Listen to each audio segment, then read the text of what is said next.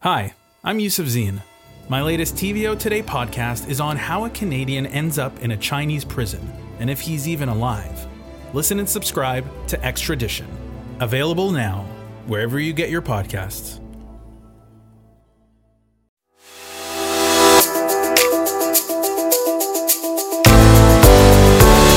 Welcome, everyone, to the On Poly podcast. I'm Steve Pagan. And I'm John Michael McGrath. Today on the pod, Ontario Liberals gather in Hamilton, ostensibly to show the province they're relevant again. Independent MPP Bobby Ann Brady joins us to walk us through her private member's bill to protect farmland. And Ontario and Quebec are putting a call out for project proposals to help strengthen their ties through language. It's March 7th, 2023, so let's get to it.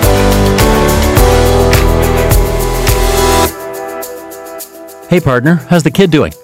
They're good. Our listeners may or may not know my child fell from a slide at school and broke their arm. So last week was a bit COVID-y, actually. Everybody trapped back at the house. But the kid is back in school this week and bragging to all of their friends about the ordeal they've survived. The good news is young bones heal very easily and quickly. Yes. As you will discover. Already seeing the change in mood and how quickly this has gone from the worst thing ever to ever happen to anybody in human history to, just another thing. Good. That's a good sign. Well, a few weeks ago, we spent considerable time talking about the New Democrats because they just held their convention, endorsing the selection of their only leadership candidate, Marit Stiles. This week, it is the Liberals' turn in the spotlight because they've just completed their annual general meeting. So let's get right to issue one and hit on the big news to emerge from that get-together.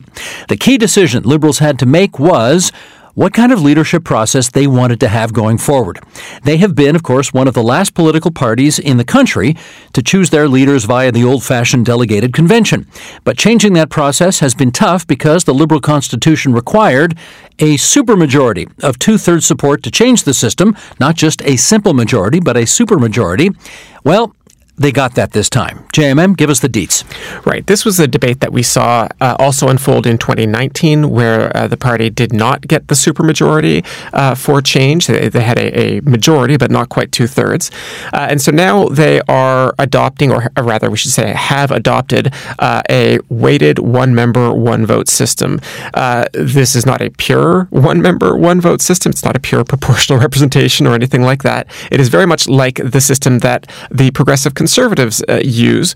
Basically, every riding in Ontario with a Liberal riding association will be awarded 100 points.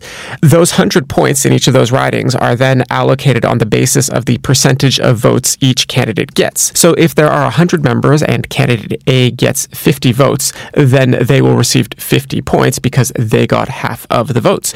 If there are 1,000 members and candidate A gets 500 votes, that's half the votes. So they will still just get the 50 points. The winner is the candidate who wins 50% plus one of the total points available, not the votes of members, but the points available. Right. Now, there's also a little wrinkle that the Liberals have added, which is youth organizations will get 50 points to distribute to the candidates as well. And at the moment, there are 9 Liberal youth organizations around Ontario, so that is another 450 points up for grabs, right? 9 times 50. That's a different wrinkle from what other parties offer, but it's something the Liberals have included. Yes, and it also means we can't tell you exactly how many points each candidate will need to win because we don't know the total number of points that will be up for grabs during the next leadership race. Follow along here if I can indulge you. There's going to be math here, isn't there? There is going to be math. That Coen Brothers film, there will be math. There are 124 ridings. At 100 points per riding, that is 12,400 points available. 50% plus one would be 6,201 points for victory. But because there will be 50 points available for every Young Ontario Student Club, we can't say for sure that 6,201 points is enough to win because theoretically there are, maybe not infinite, but many different numbers of youth clubs that could be created and thus change the vote tally. Right. So we won't know till the convention what the total points available are and therefore what the 50% plus one is necessary for victory.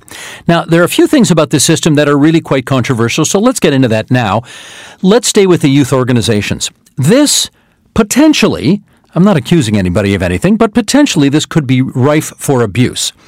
If I'm an organizer for candidate A, let's say, what's stopping me from going to every post-secondary campus in the province, signing up 5 students, then calling them the Algoma Liberal Youth or the George Brown Liberal Youth or University of Windsor Liberal Youth? Those 5 students would be worth 50 points. So yes, there is ample incentive to organize the youth vote here and also ample opportunity to abuse a well-intentioned system here. And what's the other concern? I'm glad you asked. The good thing about this system is that it does not allow the urban ridings, with presumably lots of Liberal members, to overwhelm the rural ridings, which presumably have many fewer members. Because every riding, regardless of how many members there are, is worth 100 points. Okay, great.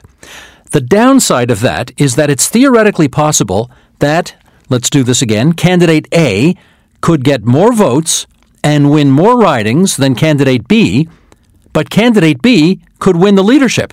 Because at the end of the day, it's not about votes, remember, it's about points. And this isn't theoretical, actually. In the 2018 PC leadership contest, Christine Elliott won more votes and more ridings than Doug Ford, but Ford won because he scored more points. Now, let's maybe take a sec just to explain to people how that's possible, because that doesn't sound like it ought to happen, but it did. And obviously could again. Well, the reason we're bringing this up is because there were skeptics of the one-member, one-vote system within the Liberal Party who used exactly this example for why they should be careful about adopting this system. But it's possible because it's not just about votes. It is about where the votes are. So if candidate A gets 1,000 out of 2,000 possible votes in a downtown dense riding like Toronto-St. Paul's, that is half the votes and therefore half the points. So 50 points to candidate A. But if candidate B gets 51 out of 100 votes in Nipissing, that's 51% of the votes and therefore 51 points. So what it means, though, is that even though candidate A has a vote lead of 1,000 actual Liberal members to 51 Liberal members, candidate B actually has the points lead overall, 51 to 50. Now you play that same scenario out over 124 ridings, and you can see how you would win more votes and more ridings and still lose the contest. Bingo. Now, let's state right here, no system is perfect for picking a leader. They all have their strengths and weaknesses. This system is good in that it doesn't allow the urban ridings to overwhelm the rural ridings, and it gives every voter a direct say in the outcome because you're not electing delegates to go to a convention and vote on your behalf. You're actually voting directly for the leadership candidate of your choice, so that's all good. But it absolutely encourages candidates to spend more time in so-called rotten boroughs, where there is barely any Liberal support at all because, as we've shown, 50 votes in left-overshoe Ontario can be worth as many points as 2,000 votes in Midtown Toronto. So, in a way, it's pick your poison. The next question, of course, is when will this leadership convention be held? And that decision is up to the party's new executive committee, which was just installed this past weekend as well. So, JMM, give us an update on that. The name Catherine McGarry will mean something to some of our listeners. She was in Kathleen Wynne's cabinet and is a former mayor of Cambridge, Ontario. She won the party presidency, and now she and the new executive must decide when to hold this leadership convention. Right, and the timing of the next convention is crucial because depending on when that convention happens, it could determine who will participate. For example, the 3 main contenders that we've heard a lot about so far, Nate Erskine-Smith, Yasser Naqvi, and Ted Chu, have already been busily traveling the province and trying to line up support, so they obviously like the convention to happen sooner because they've had a big head start. However, that would not be advantageous to other potential candidates, such as 2 of the Don Valley MPPs, Stephanie Bowman from West, Adil Shamji from East, or for that matter, Mississauga Mayor Bonnie Crombie, all of whom would need presumably more time to create their organizations. So the question of timing is really very important. And beyond the issue of what is advantageous to any particular candidate, the party also has to decide what is best for the party. They would like a leadership race that maximizes the number of people calling themselves Liberals and prepared to vote Liberal in the next election. And that might not be the same thing that is most beneficial for Nate Erskine-Smith or Yasser Naqvi or any of the other candidates. It is very interesting that Crombie had a hospitality suite at the AGM this weekend in Hamilton. Usually that is what confirmed candidates do, and she is not yet a confirmed candidate. In fact, she is trying very hard not to answer the question of whether she is interested. She keeps telling any reporters who ask that she's got a big job as Mississauga's mayor, and then when reporters ask the obvious next question, are you saying definitely you won't run? She does not actually definitively say that. I had to laugh a bit when Crombie told reporters last week that she was simply attending the AGM to educate MPPs about the negative impacts of the government's policies on municipal budgets. I mean, it could be true, but you don't need to go to the AGM to reach a party with 8 MPPs to make a difference in provincial policy. Well, I have maintained for some time that Crombie and Chrystia Freeland, the Deputy Prime Minister, are the most popular, best-known Liberals in the entire province of Ontario and would likely be able to mount very strong bids for the leadership should they want to. Now, given that Freeland has shown absolutely no interest in the job at all, that means all eyes are turning to Crombie for the will she or won't she question. So yes, everyone stay tuned. One other note, we've already mentioned his name, but on Monday, Don Valley East MPP Dr. Adil Shamji announced he is officially exploring a leadership bid.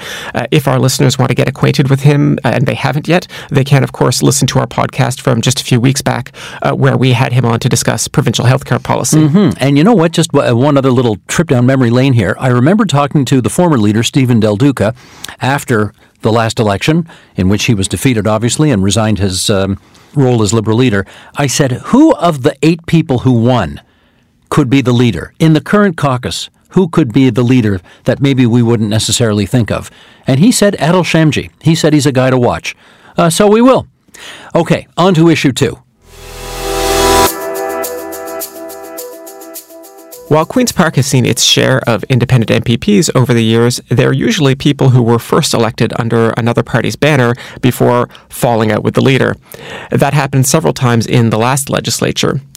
But in 2022, something very rare happened. An MPP was elected as an independent in her own right.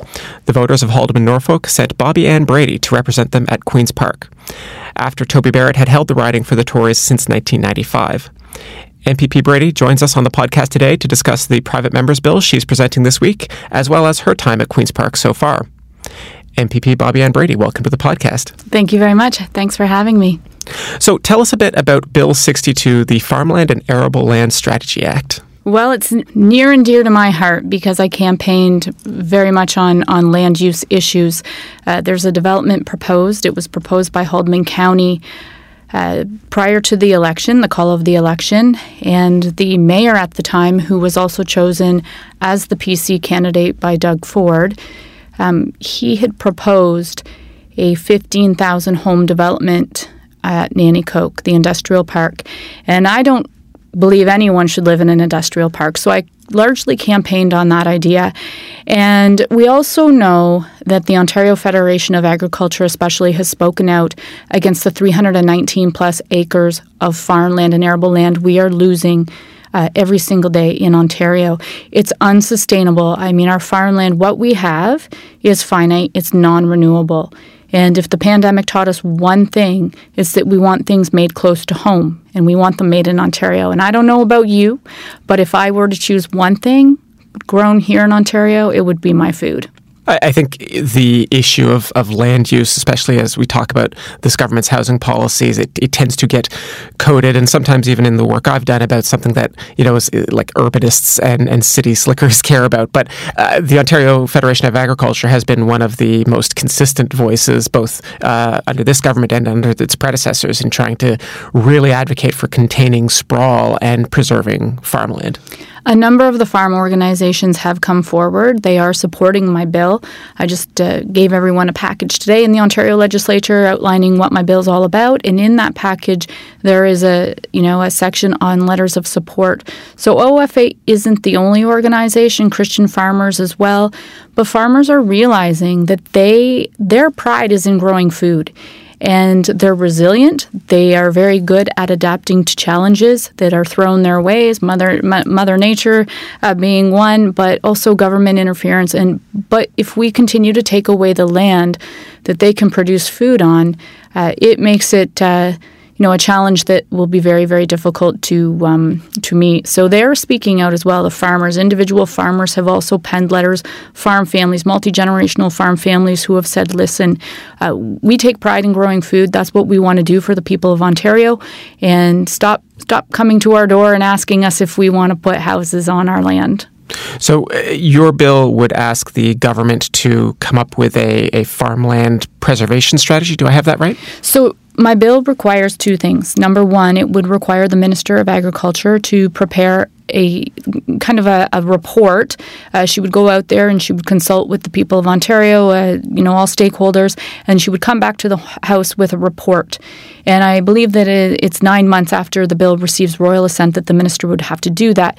Now, that's kind of a negotiating tool as well, right? If the minister didn't like that requirement, I would be willing to negotiate. But at the same time, it would be the minister's opportunity to go and say, hey, listen, this is what my ministry is doing. This is how much we care about Ontario's farmland. This is what I'm doing to protect it. Secondly, the bill calls for an advisory committee. And that advisory committee, I was very careful. I didn't want another government committee. So this committee would be made up of people who, from Ontario, who want to be on the committee. So if you are a developer, real estate agent, a farmer, anybody, Joe Blow, who wants to sit on the committee can apply. So I'm very, very proud of the fact that, I didn't stick with a standing committee at Queen's Park, that this would truly give the people of Ontario a say in how they want Ontario's land used. I'm curious about the timeline of when you started developing this private members bill. Where in the development of it were you when the government's controversies around the Greenbelt started taking off? Yeah, so the idea of the bill really began when I ran, because we had this issue in Haldimand, Norfolk. So my idea of protecting land really started then and there. I just had to wait for my ballot date. The media that we've seen with respect to, Bill 23 and the Greenbelt and everything else, it's kind of added fuel to my fire, and obviously those who are helping me try and protect Ontario's farmland and arable land. What have you heard in terms of feedback from your constituents? My constituents are very appreciative. First and foremost, it's because it's one of the issues that was front and center for them during the election. I'll be very honest with you. The people of my riding, they're unique. They chose an independent to represent them at Queen's Park. So when they decide they're going to do something, they do it. And protecting farmland is near and dear to their heart, because that's what they do. Most of them do that for a living. They also see the idea where development is going to pit farmer against farmer. So you have a farmer who, is approached by a developer, and the developer knocks on their door and offers them a few $1 million for a chunk of land, and farmer B doesn't get that same offer. And they're very worried about, the pitting of farmer against farmer. They saw that with wind turbines in our riding, and they don't want to go through that again. Again, the pride they take in producing food as well. They believe that their job is to produce food, not pave over the land that produces that food. So, the people of my riding are very supportive of Bill 62. They're hoping that all parties do the right thing and they pass my legislation so that they can continue to do what they love, and that's produce the food for Ontarians. So we've talked a bit about the bill, but I did want to ask you about some of your experience of being an independent MPP. You are the only independent in the Queen's Park in the legislature right now. There is, I guess, the benefit of actually being independent from the other parties and the drama that they can cause. But there's also got to be challenges to being on your own effectively. What can you tell our listeners about that? So yes, the media often says to me, "Are you lonely?" Right? Being an independent, are you lonely? And no, I'm not lonely. I have lots of friends in all corners of the House and within the bureaucracy and support staff, so I'm not lonely. But you're right, it does pose some challenges, but I wouldn't change those challenges. I have members of different parties who say to me, "Hey, Bobby, and what's it feel like to be able to say what you want, when you want, where you want?" And I say to them it's liberating, and I say, if you really wonder what it's like, you should probably give it a try. If you have that will, then give it a try. And I think it's great. And the people of Haldimand, Norfolk, they have really embraced the fact that I'm an independent. I mean, they chose me, but there was also this worry that maybe they'd say, oh, wait a minute here, we made a mistake. And that's not the sentiment at all. As each day passes, I feel that more and more people come on board because they see the benefits. Issues that have not made it to the House in many years because, the issue of towing party lines, there's many issues that have been swept under the rug, and people are tired of it. And they love the fact that I can go to Queen's Park. And I think I counted it up. There's all things but two. I did a tribute to the Queen, and I also did a statement on turning on the lights at Simcoe Panorama in Norfolk County at Christmas. And I think everything else that I've spoken about in the House, I may have been told you can't talk about that, especially legal gun ownership. I went after that on November 30th, and I would bet that if I belong to a party, there's not a chance that I would have been able to ask about legal gun ownership, or at least suggest that Canada's gun policy is extremely flawed. I met an MPP in the halls at Queen's Park last time I was there, a former municipal politician. I won't say from which municipality, but municipalities are not partisan, and now they were part of a partisan machine, and they were telling me about how it was, having to get used to the idea of sticking to the party line in a very literal way, and what a big change that was. You don't have to do that. No, and so I guess that's where the challenge comes in, because anyone within the party system, they get messaging handed to them, right? So they don't have to go out there and craft their own messaging on the issues of the day. Bobby-Ann, as an independent, and her staff have to go out there and say, okay, let's look at this. Now, keep in mind, I am a conservative. I spent 23 years working for the Conservatives, but at the same time, I see things that are occurring that aren't very conservative. So I try and stick to my conservative roots when I am looking at my policy, when I am coming up with my messaging, but I'm also listening to my constituents in what's important to them. And sometimes, they're swaying, a little more from the right into the middle. They see issues. They don't see them in left and right. They see them as how they benefit or impact the community.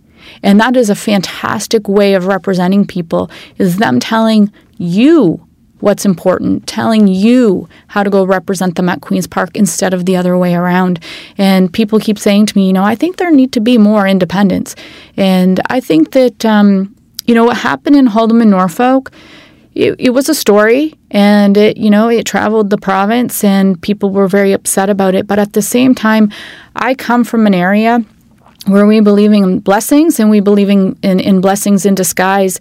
And I truly feel that what happened last spring was a blessing in disguise. You mentioned you did work for the Conservatives, and the riding is held federally by a Conservative. Have the Progressive Conservatives asked you to join their caucus? No, they have not. In fact, I've heard rumblings that they think I should be doing things a little differently. I should be working with them a little more closely. But that's not for me to decide. It's up to my constituents to decide that. And I'm asked the question all the time, right from the minute I was elected, right until today, I'm continually asked that question, whether I would go back to the PC home. And it's under conditions. First and foremost, they'd want to have me back. Secondly, if they asked me, the house has to be clean. I can't walk through the front door to a messy house, and there's a lot of cleaning up that needs to be done. And parties can't continually take people, their vote, and their money for granted. There used to be a way of doing things. When I started in politics, over 23 years ago, the grassroots was consulted.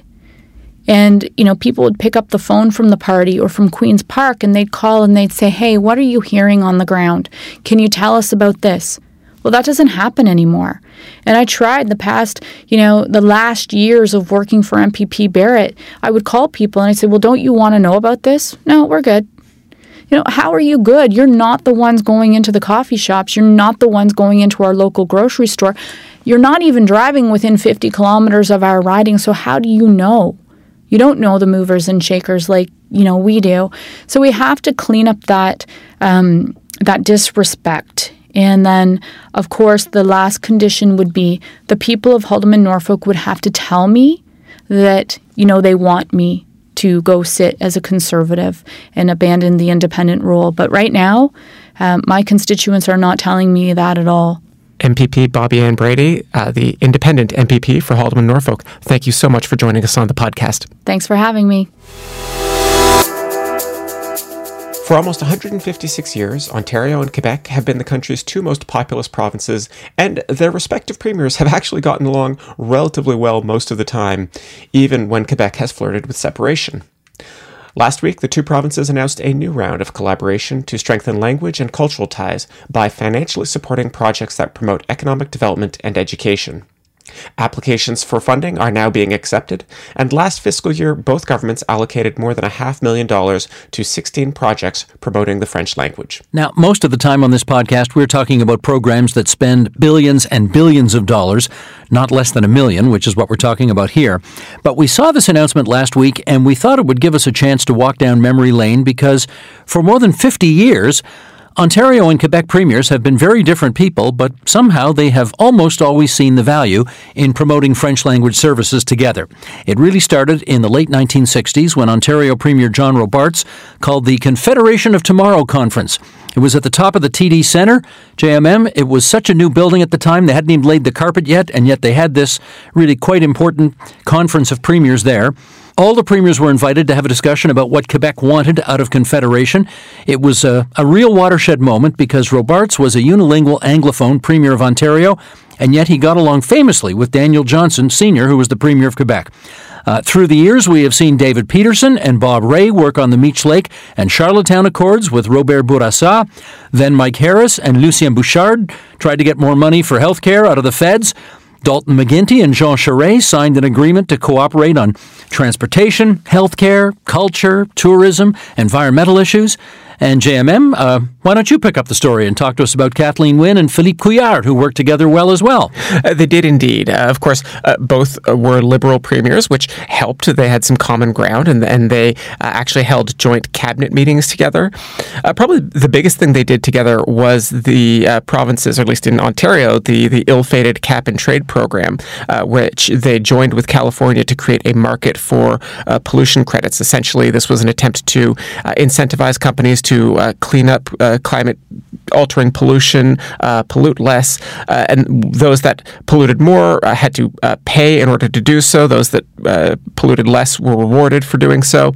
It was considered a successful program overall. It brought billions into Ontario's treasury, and our listeners probably know how this story ends. It was one of the first things that Doug Ford canceled when he became premier in 2018, calling it the cap-and-trade carbon tax. Indeed. But I note that Doug Ford and Quebec Premier François Legault have become sort of ideological soulmates themselves and good friends, no doubt in part because of the COVID pandemic. Right. Both worked together to create a common front of provinces to get cash out of the federal government. They both owned and ran fairly large businesses before getting into politics. Ford, the family Deco labels business in Etobicoke, which has offices both in Toronto and in Chicago. Legault co-founded Air Transat and turned it into one of the largest airline companies in Canada. Bottom line, this new, relatively small cooperation agreement between Ford and Legault continues perhaps the most important provincial relationship in our federation, namely between the premiers of Ontario and Quebec, and that's why we thought we'd talk about it on this week's podcast. Now, Steve, you did mention several premiers before in your capsule history there, but one name was shockingly absent, that of Bill Davis. And I have to ask, are you okay? Are you feeling faint, Steve? No, I'm not faint. I just wanted to save the best for last. I'm glad you brought up Mr. Davis because had you not, of course, I'd have been constitutionally obligated to do so at some point. Mr. Davis was a bit of an anomaly when it came to Ontario-Quebec relations. The current Prime Minister's father lobbied Mr. Davis hard to make Ontario officially bilingual, but Mr. Davis resisted doing that. He made French language services available, quote-unquote, where numbers warranted, and he made Ontario's justice system officially bilingual. But Mr. Davis's view was always going that final extra step, and making Ontario officially bilingual would stir up a hornet's nest of anti-French rhetoric, and he didn't want to do that. I know two things. Quebec is certainly not officially bilingual either, and Ontario's French language policy is still essentially the same as it was in Bill Davis's day. We still in this province provide French language services where numbers warrant. Also, one other thing. For much of Mr. Davis's time in office, the separatist premier of Quebec, René Lévesque, was in power. So it was tricky trying to pass nation-building initiatives at the time.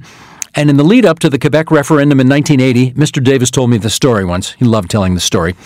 He went to Quebec and he gave a pro-federalism, anti-separatist speech, quote-unquote, right in René Lévesque's backyard, which he thought Mr. Lévesque would really dislike a lot.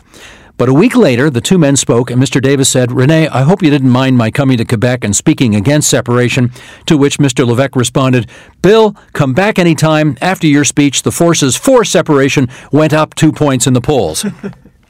Interestingly enough, two men who couldn't have been politically more different actually liked each other personally quite a bit, and when Mr. Davis retired from politics in 1985, one of the first letters he got was from Mr. Lévesque, congratulating him on his time in public life and wishing him well in his new life in the private sector. So there.